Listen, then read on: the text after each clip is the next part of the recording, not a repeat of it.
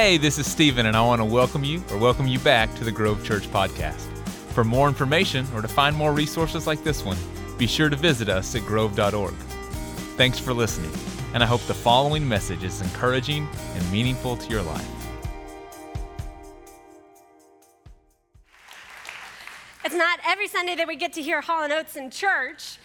And if y'all are confused why we're singing Hall & Oates in church, we are in the middle of a sermon series called Love Songs that we are really excited about. We've been listening to all of these love songs over the course of the last month as we prepare for the series. And some of them just stuck with us, and we knew that we had to share them with you. So we hope that you appreciate our band taking on that extra task for them to perform that song.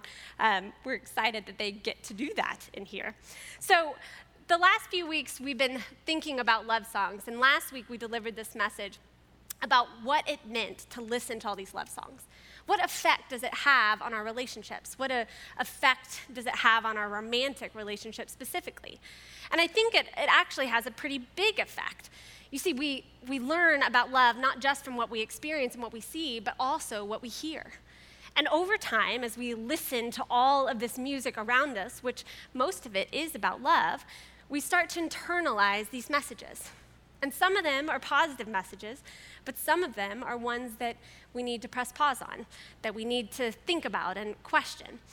And so last week, Stephen introduced this message that gets in every love song. Now that you know it, you'll hear it in every love song. It's this idea that there's a right person for me. And once I find the right person, everything will be all right. That's what all those love songs are about, right? That there's this one person that we have to find. And if we find that right person, then everything will be solved. Our lives will be okay.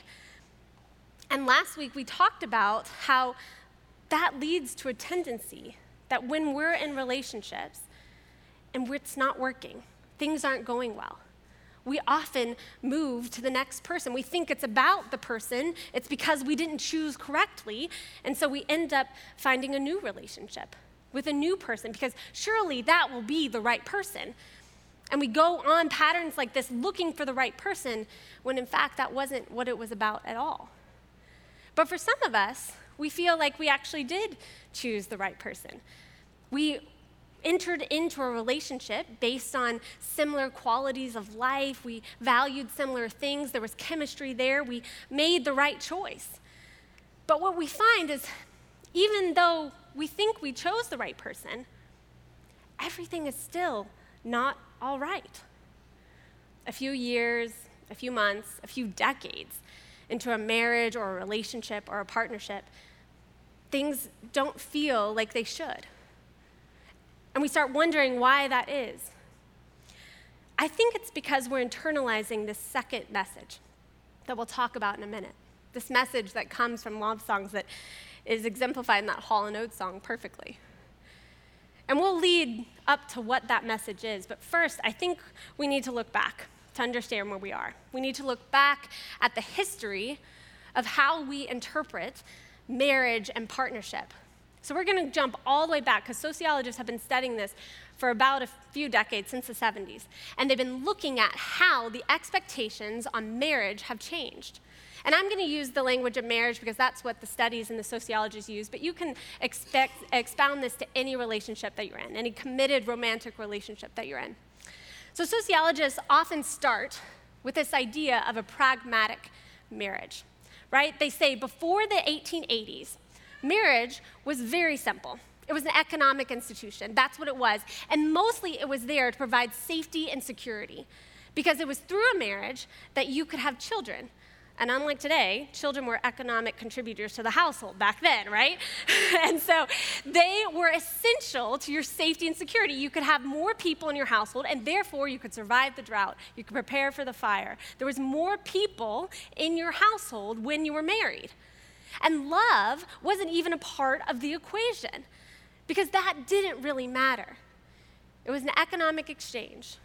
I will be married to you because that's how we're going to guarantee our security. And as I was looking for love songs in this era, specifically in the 1800s, And there were tons of popular songs. There were tons of songs. And so I was looking through this list of popular songs, trying to find one love song, just one. I just needed one love song. And y'all, the closest I got to a romantic song in the 1800s was this. I've been working on the railroad all the live long day. That's it. That's the closest I got. You know what was popular in the 1800s in music? Yankee Doodle Dandy, Happy Birthday, and I've been working on the railroad. No one sang about love because it wasn't a thing in their marriages. Why would you sing about the pragmatism of marriage? And this right here, this is what sociologists attribute as the base need of those marriages. It was safety and security. That's what we needed out of marriage. And so that's what we got out of marriage. And that was before the 1880s. But then something happened in the 1880s. Something changed. For those of you who are history nerds, you know that around the 1880s is when we started industrializing.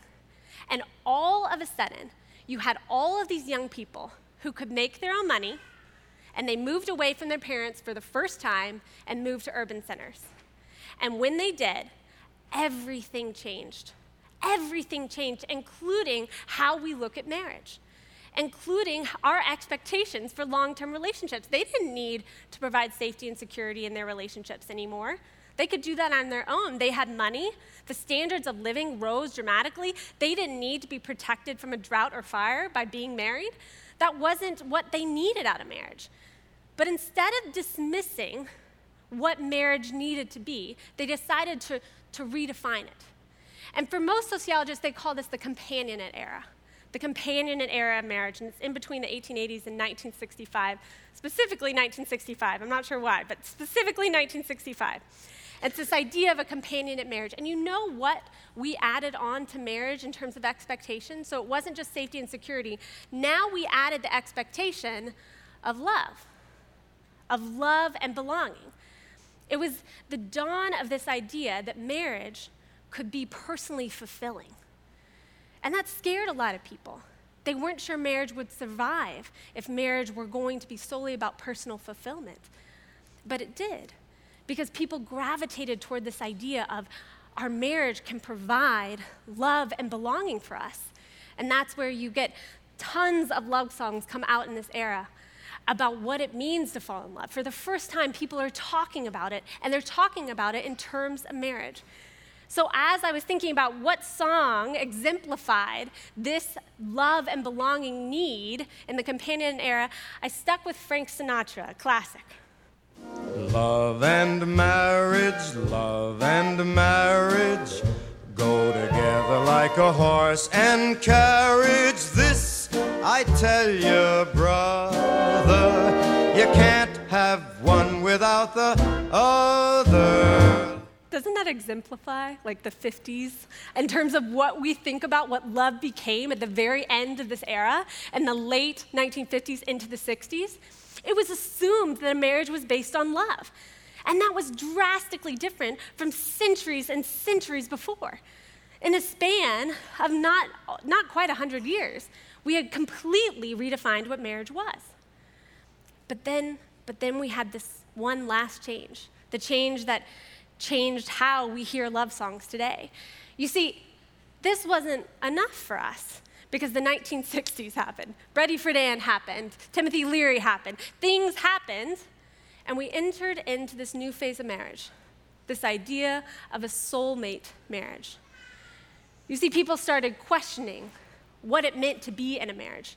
They started questioning the traditions behind it, the purpose behind it. We could get love and belonging out of other communities and other people. Why did we need to be married? What was marriage really for? And at the same time that we started pursuing this, there became this new train of thought that was relatively new in the 1960s, was that we, as people, can become better. And that seems like a given today, but it wasn't. It wasn't a given. You know, the 1960s is when we started investing all of this energy in these paths of self-discovery. We started going on retreats. We started investing in fitness classes. We started being interested in spirituality. And we thought, if we pursue these things, then we can grow. And we took that same notion and we moved it into our expectations of marriage. So the last thing that we added onto this mountain of marriage was this idea that our partner was responsible for our personal growth. Sociologists use this image of Michelangelo. This is called the unfinished captive. And how we look at marriage now and how we see ourselves is that we think that there is this authentic, fullest version of ourselves, the most meaningful version of our life is inside this statue. And now it is partly our partner's job to help us figure out how to get the statue out of the stone. That's where we've gone in terms of the expectation of marriage. And you can't imagine how different this is than I've been working on a railroad, right? And I don't think there's a single better song that exemplifies all of this. And this is one of my favorite love songs of all time. So we're going to play it, even though it's on Steven's playlist. So I'll never hear the end of this. But Chicago. Ready? You're the meaning in my life. You're the inspiration. You bring feeling to my life. You're the inspiration. Wanna have you near me? I wanna have you hear me say it. No one needs you more than I need you. Oh my God, y'all. Right? You're the meaning in my life. You're the inspiration. Listen to those lyrics. But the funny part is, like, even though we look at that, we're like, God, that's so cheesy, that is sometimes what we bring into our relationship. I mean, that's what we write on those Valentine's cards that you sent a few days ago, is it not? You might not have written, you're my meaning and you're my inspiration, but I guarantee you wrote something like, you're my everything, or you complete me, or you're the perfect person for me. I'm so glad I met you because you fulfill all of my needs. You wrote something like that. Otherwise, I'm really sorry if you received a card that didn't say something like that, because that's the expectation, right? That's the expectation for romance and for marriage and for partnerships these days. And so we receive this message, not just from the songs, but from the movies, from the things that we take in our world. And we receive a message that sounds like this: the right relationship will fulfill all of my hopes, of my dreams, of my wishes, of my needs. It'll fulfill everything in me. Over time, as we start to listen and take on this message, sociologists and relationship experts have noticed this trend. And I think Esther Perel sums it up beautifully, so I'm going to put her quote up here. This is how she describes the trend that we see when we internalize this message. Marriage was an economic institution in which you were given a partnership for life in terms of children and social status and succession and companionship. But now we want our partner to still give us all these things. But in addition, I want you to be my best friend and my trusted confidant and my passionate lover to boot, and we live twice as long. She continues, so we come to one person, and we are basically asking them to give us what once an entire village used to provide. Give me belonging, give me identity, give me continuity, but give me transcendence and mystery and awe, all in one. The soulmate marriage is an impossible task. The idea that one person could take on all of your wants and your needs and your desires, which, by the way, change rapidly all the time, that they could take that on is a fairy tale. And yet, that is what the world tells us repeatedly, over and over and over again. It is no wonder that so many of us are disappointed in our marriage. We're disappointed in our relationships. We feel like we're not getting enough out of it. Now, I actually don't think that the answer is to go back down the mountain. I don't think that the answer is to just take off that personal growth thing. We just need to go back to the companionate era. Because we have to acknowledge that there have been some really good things that have happened as we've shifted into this new definition of marriage. Right? It's allowed a lot of people out of bad marriages characterized by adultery or abuse or ambivalence. It's expanded the definition of what marriage can be. It's allowed for more gender equality in marriage. There have been good shifts as we've risen the expectation of marriage. And actually, even though overall marriage quality is declining, the people who have the best marriages, who report the best marriages, they're way happier than couples who are measured in the companionate marriage. We are achieving better marriages. If we're able to get to the top, we're achieving better marriages. So it's not all bad. You see, the problem isn't that we expect our partner to help us to grow. It's that we expect our partner to be solely responsible for our growth. The problem isn't that we expect our partner to help us to grow. The problem is that we expect our partner to be solely responsible for our personal growth. And unfortunately, our behaviors, what we do in marriage, it reflects that. So what we're going to do over the next bit is we're going to talk through what some of those behaviors are, how we are acting in our relationships. And then we'll talk about what's a few ways that we can change those behaviors. You see, the first one that people point out is that for married people, as soon as you get married, you cut your social network in half. Most people do.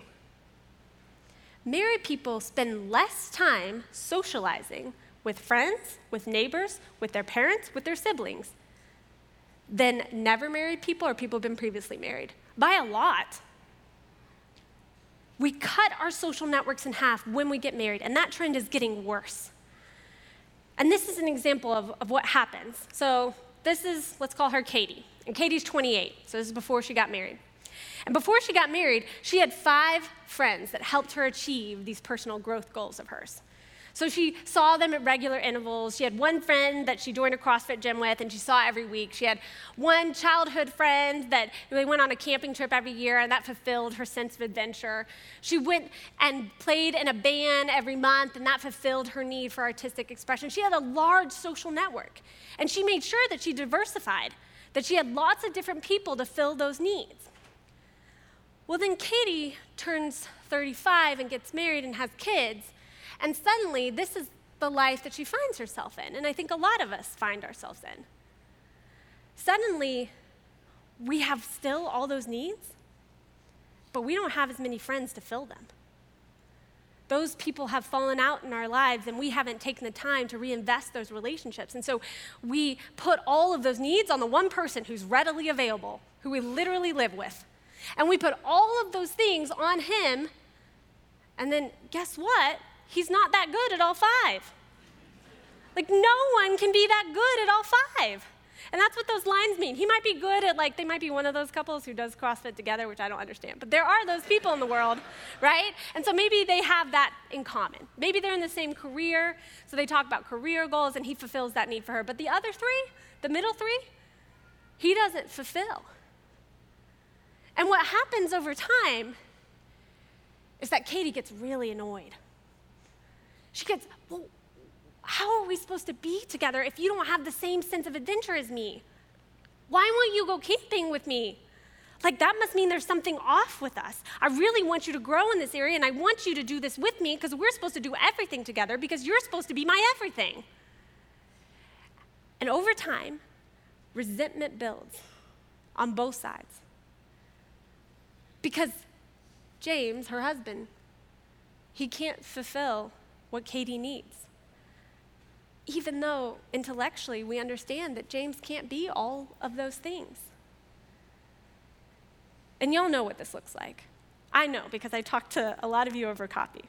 And I had this own experience in my own marriage. Sorry, Dan, we're going to bring this up. So about 2 or 3 years into the marriage, I I love talking about ideas. I love reading articles. I love thinking about things deeply. And so I was really expecting that Dan would love this too. Newsflash, he does not. It is not something he loves. And so I, for 2 years, maybe 3, would get really mad. Would get so frustrated that this meant that there was something wrong with our marriage. There was something innately wrong. Maybe I'd chosen the wrong person. Maybe something was not quite right. And then I went to lunch with a friend who was a doctorate student. And we talked for a long time. I don't remember about what, but something really heady and deep.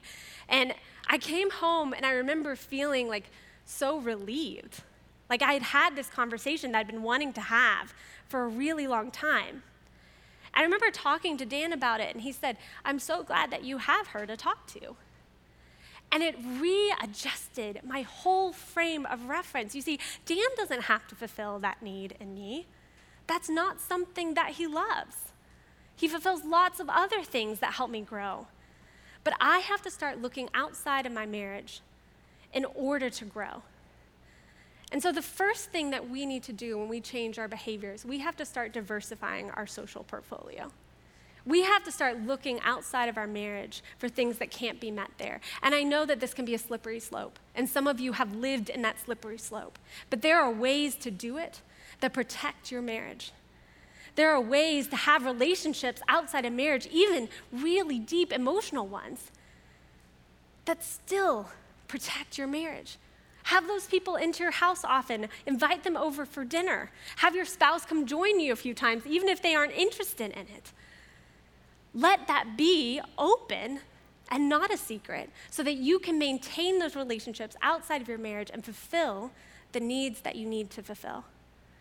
So the first thing that we need to do, the first change that we need to make, is we have to start looking for people and relationships outside of our marriage in order to fulfill those goals that we have for ourselves. The second thing feels like it's a contradiction, but just bear with me. The second behavior that we are currently immersed in our marriage that we need to change is this idea of time spent with your spouse. See, there's this whole idea of the mountain, right, that I showed you, the mountain of marriage. And the sociologist who came up with that says, it's just like a mountain. As you get closer to the top, the air gets thinner. And when it gets thinner, you need additional resources to make that happen. There's no way you're going to survive on the top of the mountain if you don't have extra oxygen tanks. I don't really know about mountaineering, but I assume you need oxygen tanks. You can't survive on the top of the mountain without extra resources. And for marriage, primarily, that means time. That means quality time. So because our expectations of marriage are higher, we should be spending more time with our spouse. But we're not. We're spending significantly less time with our spouse.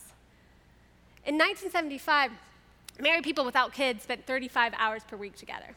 In 2003, and that was 17 years ago, they spent 26 hours per week together. It's dropping. And I guarantee you, if the study were done today, it's dropped even further. We're spending less time with our spouse.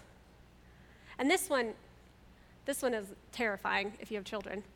So married people with kids spent 13 hours in 1975. Do you know how much we spend now? 9. 9 hours does not a relationship make. 9 hours per week. That's it. That's all you got. If we truly want to ascend and have better marriages, if we want to pursue a new marriage, if we want to build a relationship, we have to spend more quality time with each other. And I chose the word quality time on purpose because let me tell you about time. This is what happens to all of us, and it certainly happens to me. We schedule coffee dates or lunches. We're like, great, I blocked off an hour. This is going to be our time of bonding, and we're going to show up. And guess what happens at that lunch? It's not so great. You end up talking about the kids, or you talk about something else, and it seems very busy, and you feel even more disconnected than when you got into it. And you're a little bit discouraged because you're like, wait, I put quality time into this. I invested, and it didn't work. Well, here's the thing about quality time. One of my favorite New York Times columnists writes about this. He goes, quality time has to be based on spontaneity. Quality bonding and intimacy happens when you allow for spontaneity. So what do we do? What do we do in that moment? I think one of the answers is that we need uninterrupted time, and lots of it. For me in my life, this looks like vacation. I'm serious. And if that is something that you can do, if that's something you can afford, I cannot stress it enough, because let me tell you, that is a block of time where you allow for natural conversations to happen. And you carve it out. It isn't just a lunch every week, although that's important. It allows for deeper intimacy the longer that you're together. And let me also tell you, if you have kids in your house, it does not count if your kids are asleep or if your kids are in the house. Because what I've seen happen in myself, what I've seen happen in parents, is that one half of your brain is thinking about the kids, no matter if you're trying to interact with your spouse, and it's not true quality time. It doesn't really count. You have to get out of the space that you're in, and you have to be able to connect in a way that is meaningful. So the second thing that we need to do, that we need to change, is that we have to spend more quality time with our spouse. Way more than 9 hours. That's our goal this week, all right? If you don't have kids in your house, you got to beat 26. Good luck. But if you have kids in your house, then 9 is our limit, all right? So we're going to spend more quality time with our spouse. And the last behavior is actually the most complicated. And it's not one that's talked about in sociology or any relationship book that I've read. But I think it's the most important. I believe that actually this is the one that needs to shift the most. And it centers on this behavior that we have of a whole different set of expectations that we put on our spouse. We take this whole idea of personal growth, and we expect this. We expect our partner to fix us, to complete us, to improve us, to make us better people. We expect them to do this on our own. There's literally a song called Fix You by Coldplay that was super popular for years, right? Like the idea of complete you, I wasn't joking when you wrote that in your Valentine's Day card. It comes from Jerry Maguire, and that's like notably one of the most romantic scenes, right? That he shows up to a house and tells her that she completes him. And we can think of nothing better. Because secretly, deep down, I think a lot of us fall into the category of expecting this out of our spouse. We expect that our spouse will take our grief, will take our restlessness, will take our yearning for something more, and that they'll change it, that they'll make it better, that they'll fix it somehow. And when they don't, we get angry and resentful. Bitterness starts to grow. And over time, that bitterness forces you apart. Gradually at first, and then pretty drastically. So I think the change that we have to make is this idea that comes from Scripture. It's called give to God's what is God's. And some of you are wondering when in the world I was going to talk about God in this sermon. Some of you didn't even notice, which is a whole different thing. But this comes from Scripture. It's actually a line out of Mark in the Gospel. And he's actually talking about taxes. So the Pharisees ask him, should we pay taxes to Caesar, to the Roman government? And he responds, Jesus does, he says, give to Caesar what belongs to Caesar, and to God what belongs to God. There are lots of different interpretations of this verse, some of them talking about state and government and taxes and what that has to do with it. But my interpretation for this context when we're talking about relationship is when I read this in the context of marriage, in the context of soulmate marriages and what that means, I think there are some things that absolutely can be solved by worldly institutions. There's some things that you can invest your time and energy in, that we can make concerted effort to change, that we can try and make that happen. But there are other things that no human can do.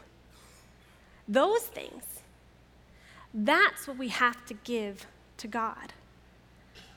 You see, you want your partner to fix you and complete you and improve you, but those are actually things that literally only God can do. So what does that mean? What does that mean to give God what is God's? What does that look like in your life? Well, we use the analogy of a faith journey, which Stephen referred to, and this idea of taking steps here. Because truly, that's what we believe it looks like. Because if you want to start giving to God what is God, the first place you start is a relationship with God. And I don't know what next step you need to take in order to move that relationship forward. For some of you, it's personal. It's in your own home. It's cracking open a Bible that you haven't cracked open in a long time, maybe ordering one off Amazon. For some of you, it's researching what prayers are and printing them out and then putting them somewhere so that you can pray them regularly. It's for some of you exploring this idea of quiet time and waking up early. Maybe that is your next step. For some of you, it's coming here more regularly, showing up again next week. That's your next step. That's how you show commitment to God. That's how you move the ball forward. We have Mardi Gras and Ash Wednesday coming up. For some of you, it's showing up to those things, for putting yourself out there to show God that this is the commitment you're going to make, because you know that if you invest in this relationship, then God can fix you, can complete you, and can make you a better person. I don't know what your next step is. I don't know what your relationship with God looks like. But whatever it is, the source of your dissatisfaction in your own marriage can be solved by leaning into that relationship with God, by taking that next step. And so some of you, I'm going to end with this. Some of you might be wondering, well, great, that's what God does. Well, what does my spouse do? Like, what does Scripture actually tell me that my spouse should do? And I think there's this great verse that's used in Hebrews, and I'm going to leave you with this because I think it's etched in a lot of wedding rings. I think it's really important. Paul isn't really even talking about marriage, but I think you can put it as a way to talk about marriage, because here's my thing. I hope that this is what your marriage looks like. I hope that let us consider how we may spur one another on in love and good deeds is exactly how you feel about your spouse. I hope that if you aren't married and want to be married, that is the relationship that you seek. Wherever you are in your relationship journey, this is the basis of what it means to be in Christian relationship with each other. So I pray this over you for all your relationships, no matter what status they're in, that this may be the central truth in your life of what you can accomplish in your own marriage. Let us pray. Jesus, I pray over all of the relationships in this room. I pray over the hearts in this room. Those who long for a relationship, those who are in relationships that they don't feel satisfied in, those who are happy in their relationships as they are, whatever the status that we come to this place. Lord, I ask that you may fill our hearts with gladness and knowing that there is someone that we can rely on, someone greater than us, someone who can help us achieve those goals that we long for, and that is you. Jesus, we're so thankful that we have that truth to rest on. It is in your name that we pray. Amen.